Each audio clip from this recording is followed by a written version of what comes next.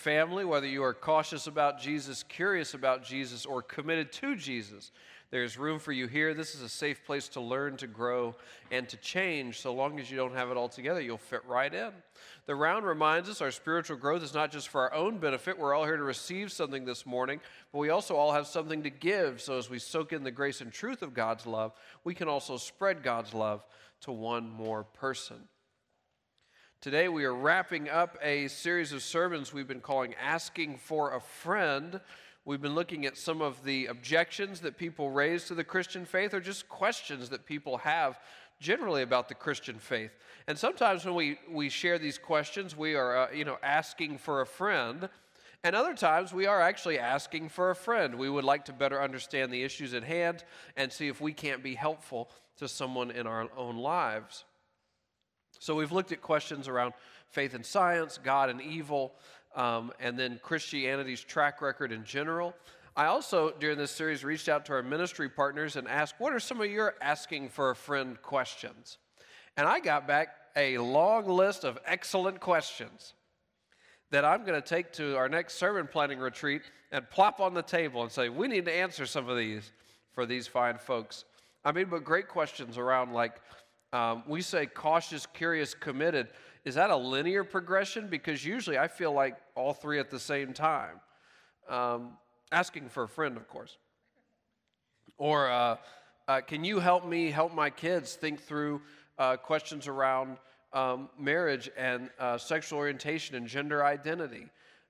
Can you help us think through end-of-life stuff? What does it look like as you come to the end of your life, and what's on and off the table for a person who follows Jesus?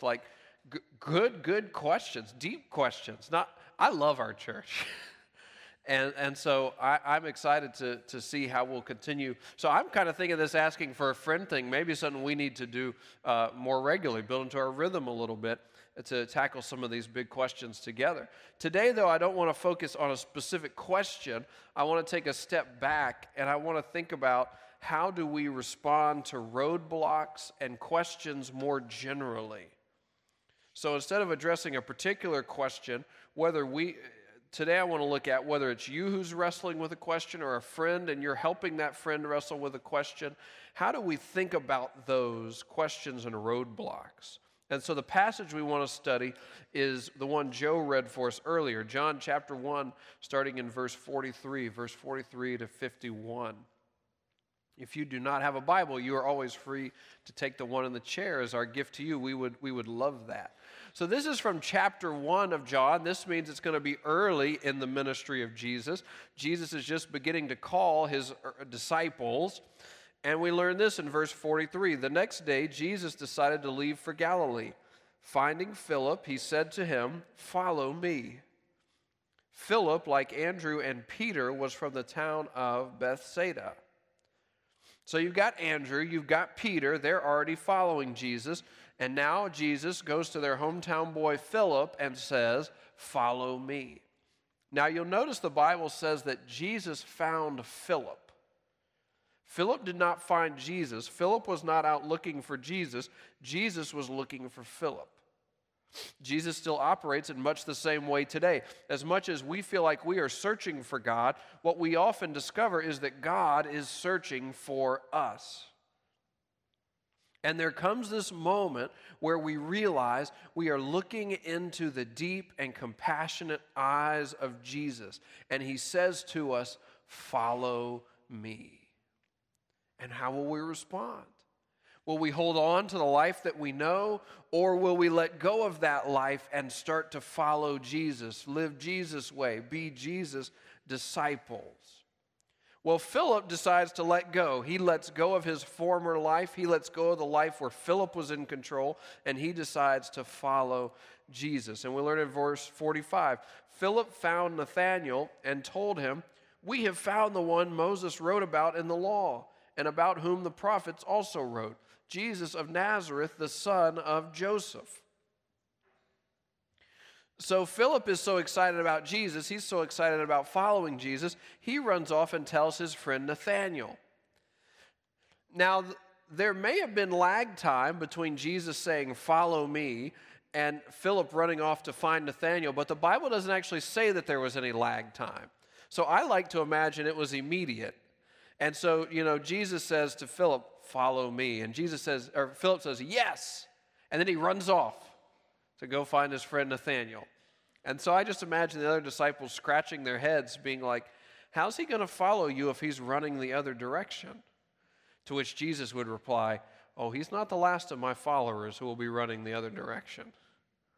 That's how I imagine it went down, but we don't know exactly. What we know is that Philip finds his homeboy Nathanael, trying to relate to the younger people. Philip finds his homeboy Nathanael, and both of these two are steeped in the Old Testament. They have been waiting for the Christ, the Messiah. Those are titles. It's actually the same title in different language. They're waiting for the Christ, the Messiah, which is a title for God's promised deliverer. Throughout the Old Testament, God has been promising to send a deliverer, which the people called the Messiah or the Christ. They have been waiting for this person, and now Philip is telling Nathanael, we don't have to wait any longer for the Messiah, for the Christ. He's no longer a promise, he is here. I've met him, Jesus of Nazareth. So how is Nathanael going to respond to the excited, young, fledgling faith of his friend Philip? He is going to commence Operation Wet Blanket. Verse 46, Nazareth? Can anything good come from there? Nathanael asked. Now this is tough, because some people get hung up on Jesus saying he's God. Some people get hung up on Jesus saying he's human. Some people get hung up on Jesus' resurrection.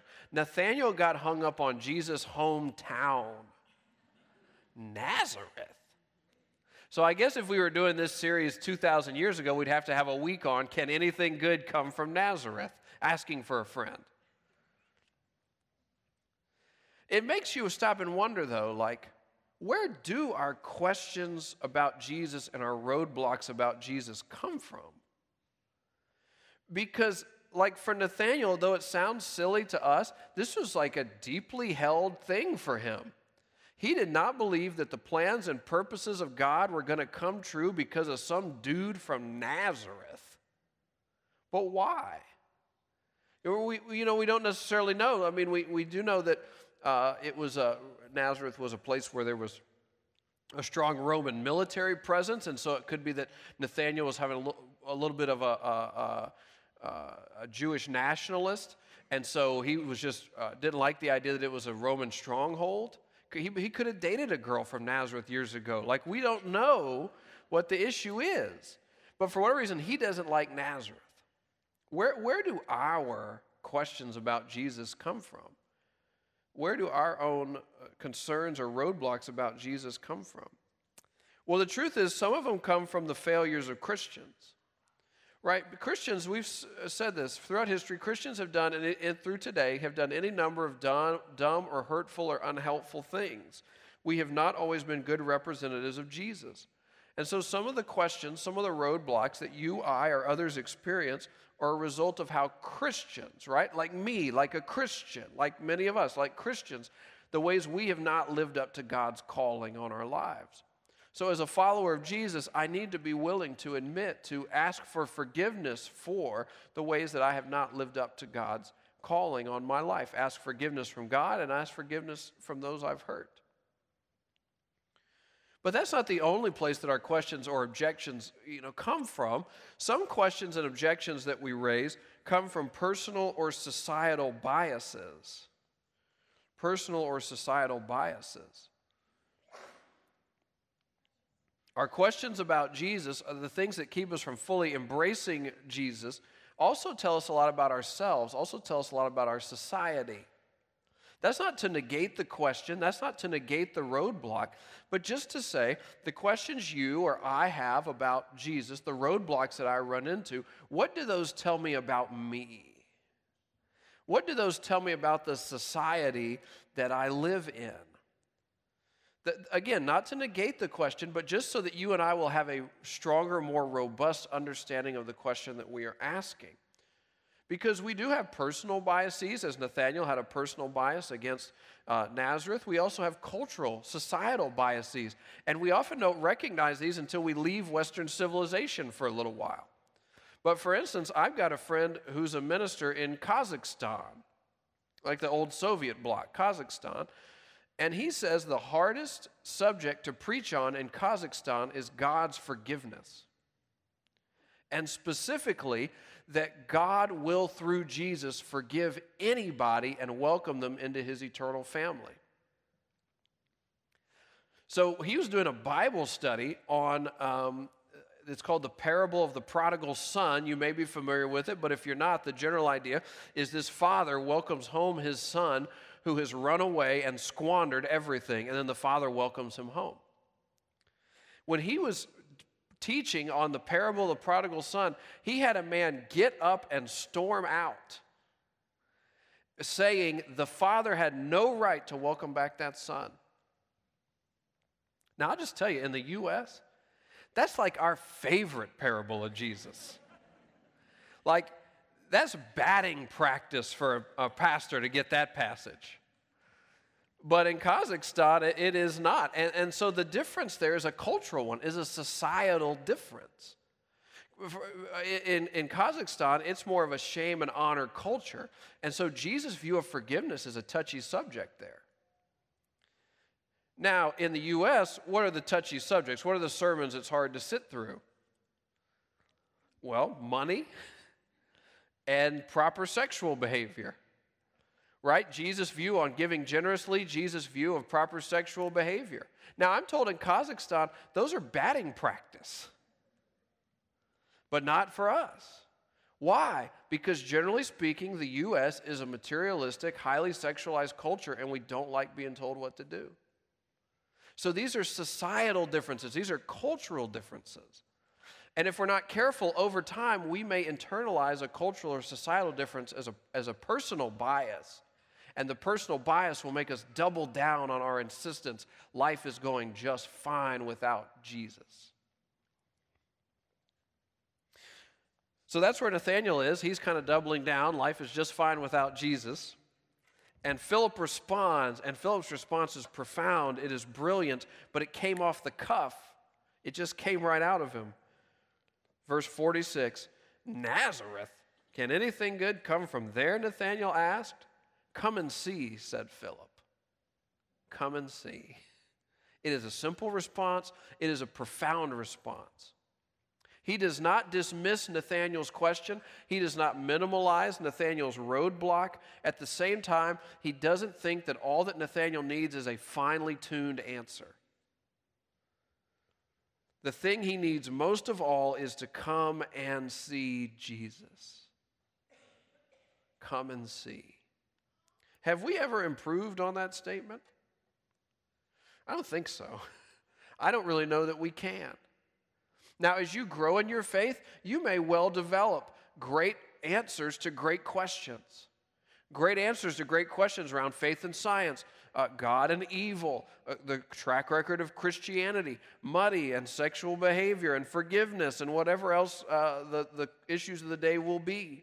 It's a good thing to have good answers to good questions, but answers are not the be-all, end-all.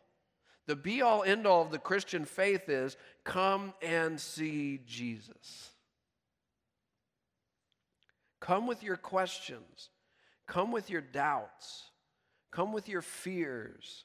Come with your disbelief. Come with your hurts. Come with your failures. Come and see Jesus. Look into his deep and compassionate eyes. In our day and time, people can encounter Jesus worshiping in a church. People can encounter Jesus reading the Bible, especially the 4 books of the Bible that detail the life of Jesus, Matthew, Mark, Luke, and John. They're all right together in the Bible, so they're easy to find. But Nathanael and Philip, they actually went to see Jesus in the flesh. They could do that. So Nathanael took Philip up on his offer, verse 47. When Jesus saw Nathanael approaching, he said of him, "Here truly is an Israelite in whom there is no deceit." "How do you know me?" Nathanael asked. Couldn't just take the compliment. Jesus answered, I saw you while you were still under the fig tree before Philip called you." Then Nathanael declared, "Rabbi, you are the Son of God. You are the King of Israel." So Nathanael's approaching. He's coming to see. And as he's approaching, Jesus says, "Here is an Israelite in whom there is no deceit." He can't just accept the compliment. He says, "How do you know me?" But it seems like that comment was a little more meaningful than you or I might have thought, that it somehow made Nathanael feel even a little bit known. But Jesus was not done. Jesus says, "I know you because I saw you under the fig tree before Philip called you." And at this, Nathanael's eyes get like really big. And the skepticism starts to leak out of his soul. And he says that Jesus is the Messiah, is the Christ. He has come to deliver and save God's people. Now at this point, you may be asking, okay, so what was so meaningful about the fig tree comment? Well, I have a master's degree in this field. I can read the Bible in its original languages if I need or want to. And I can tell you for certain that I have no idea. I have absolutely no idea. Some people think it's a metaphor. Some people think that the under the fig tree is where Nathanael would go and study the scripture and pray. So maybe that morning he had been studying or praying about the Messiah. These are all theories people come up with. I don't know. What I do know is that Jesus spoke to Nathanael in a way that was deeply meaningful to him. Nathanael knew that Jesus could see into the depths of his soul, knew him completely, and still loved him. Jesus spoke to Nathanael in a way that was deeply meaningful to him. Nathanael knew that Jesus could see into the depths of his soul, that Jesus knew him completely, and that Jesus still loved him. It's a fig tree moment. Jesus did that throughout the Bible. Jesus does it still today in a way that may seem tailored just to you, in a way that may not even seem meaningful to other people. Jesus will do something in your life that assures you you are completely known and still loved. That Jesus has a purpose and a hope for your life that is beyond what you could have imagined for yourself. These little fig tree moments. And sometimes you try to explain it to somebody else and they look at you and they're like, I'm so glad that was meaningful for you. You know what that means. But this is how Jesus works. Jesus does not just work in these big and powerful ways. In this moment early on in his ministry, he looks Nathanael in the eyes and says, "I saw you under the fig tree." And even today, we don't know what he meant by that, except that it went right through Nathanael's skeptical soul and caused him to change. So verse 50 and 51, Jesus said, "You believe because I told you I saw you under the fig tree. You will see greater things than that." He then added, "Very truly I tell you, you will see heaven open and the angels of God ascending and descending on the Son of Man." So Son of Man is a title. It's a title for Jesus. Very good. Always a safe guess at church. It's a title for Jesus. It comes from the Old Testament book of Daniel, which we studied about a month or two ago. So Jesus says, you're going to see angels ascending and descending on me. Now, what in the world is he talking about? We do know what he meant here. Well, you may notice on the screen, ascending and descending on is in quotation marks, right? That means it's quoting something. He's quoting something. If you check the footnotes in your Bible, you'll figure out he is quoting from the Old Testament. He is quoting from Genesis chapter 28. In Genesis chapter 28, there's a guy named Jacob. Jacob is a control freak. He always has to be in charge. And so some of Jacob's most best encounters with God, his fig tree moments with God, happened when God would catch him by surprise so that Jacob couldn't be in control. And in Genesis 28, Jacob is having a dream.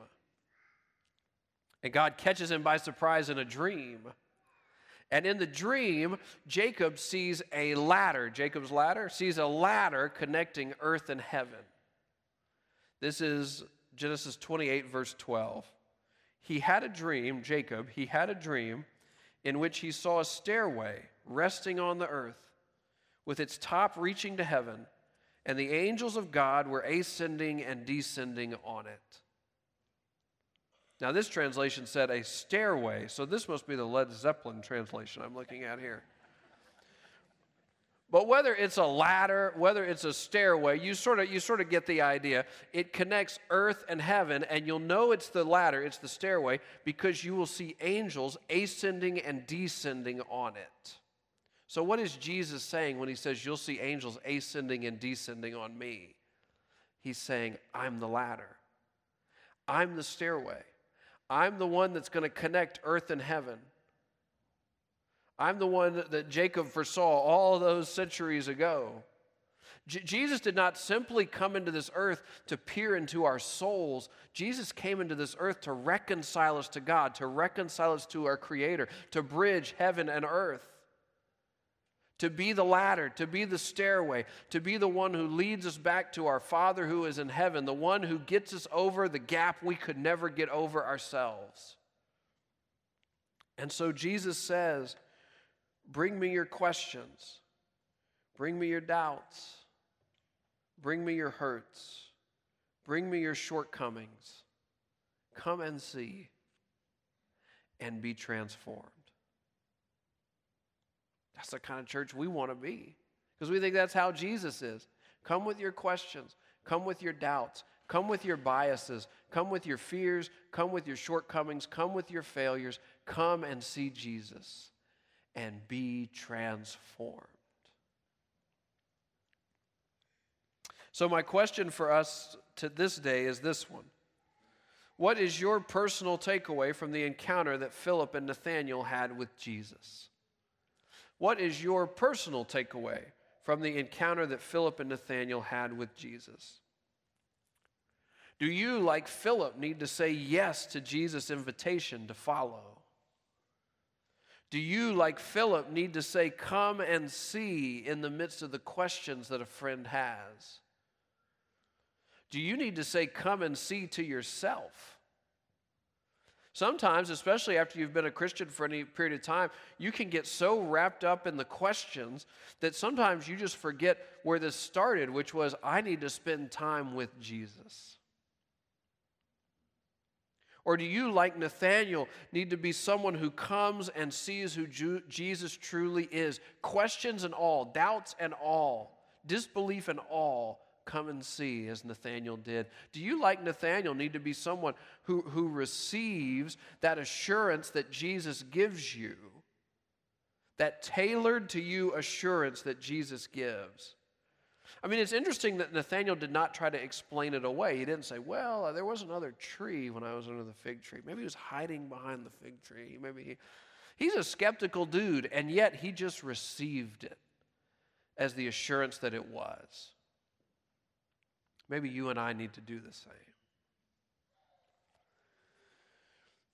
So we're going to transition here in a minute into a time for reflection and a communion.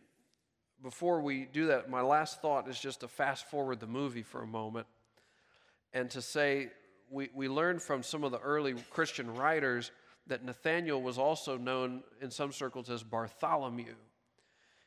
He was one of the disciples who ate the Last Supper with Jesus. He was one of the disciples who fled when Jesus was killed on the cross. He was one of the disciples in whom new life was breathed when Jesus resurrected from the grave. He was one of the disciples to whom Jesus said, now go and make disciples of all nations. Go and spread the message, the love of Jesus, to anybody who will listen. The early Christian historians tell us that Nathanael went northeast of Turkey to the side of the Caspian Sea opposite Kazakhstan, a place called Armenia. And in Armenia, Nathanael was their Philip. He was the one who told them about the good news of Jesus. If you go meet Christians in Armenia today, they will say, Nathanael's our guy. They still point to Nathanael as the person who brought them the good news of Jesus. And so I say, not bad, Nathanael. Not bad at all. And yet again, we see the amazing grace of Jesus on display. As he says, come to me with your questions, with your doubts, with your biases, with your failures, with the parts of you that don't believe. Come to me and be transformed. With that, I'll let Dr. Bud lead us into a time of reflection and communion.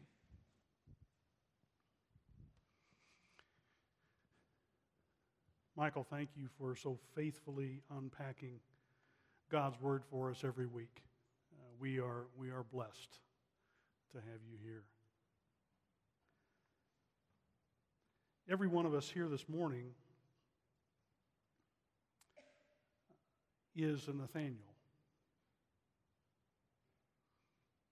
Every one of us here this morning is known fully and completely by Jesus Christ.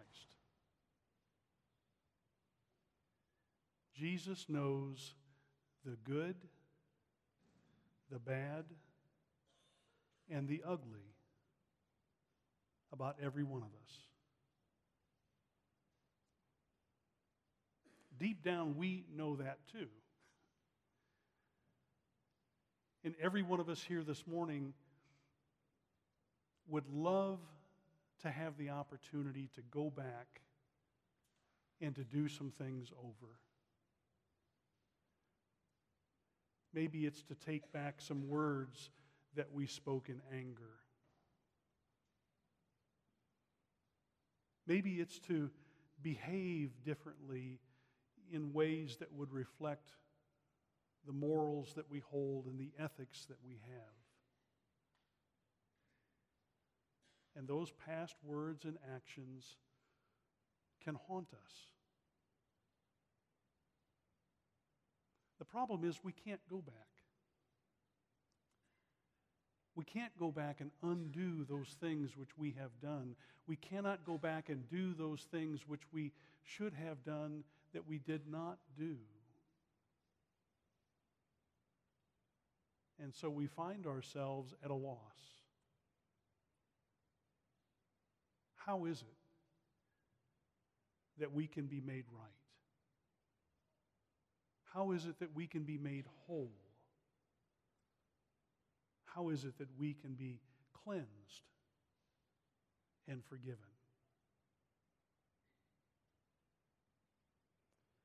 This morning, my privilege is that I get to be Philip. So my role this morning is to simply invite you to come and see. Come and meet the one, the only one, who can forgive you of all of your transgressions, all of your failures, every single one. Jesus can wipe the slate clean.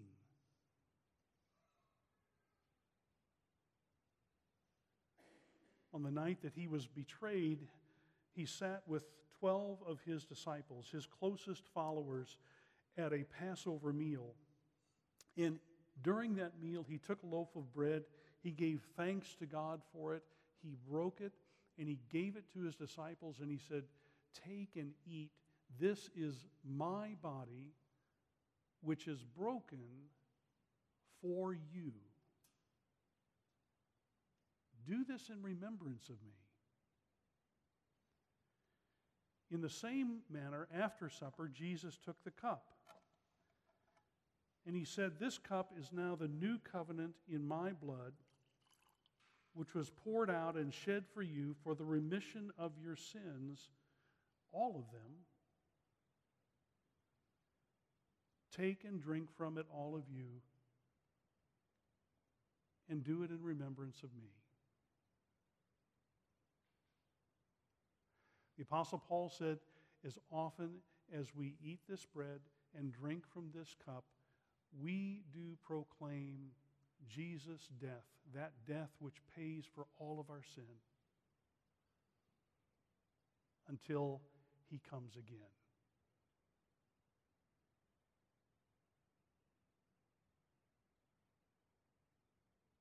This morning we have 6 stations, 2 in the center and 1 in each corner of the gym.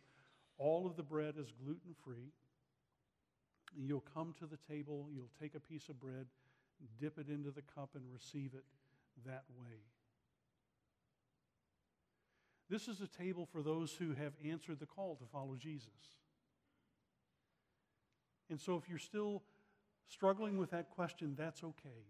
This is a great time for you to continue to have that conversation with God, to listen to Philip's plea to come and see. And maybe this morning there was something that Michael said that was just right for you, and this is the day when you want to answer that call. You're welcome at this table. Let's pray together. Father, we thank you for your invitation. We thank you that you know us completely and you still love us unconditionally. And God, many have come here this morning bearing burdens of the past. I pray that this day, in this moment, they would release those to you. They would allow Jesus Christ's forgiveness to seep into the core of their being, and that they might leave this place this morning finally free. In Jesus' name, amen. These are the gifts of God for the people of God, and so we invite you to come.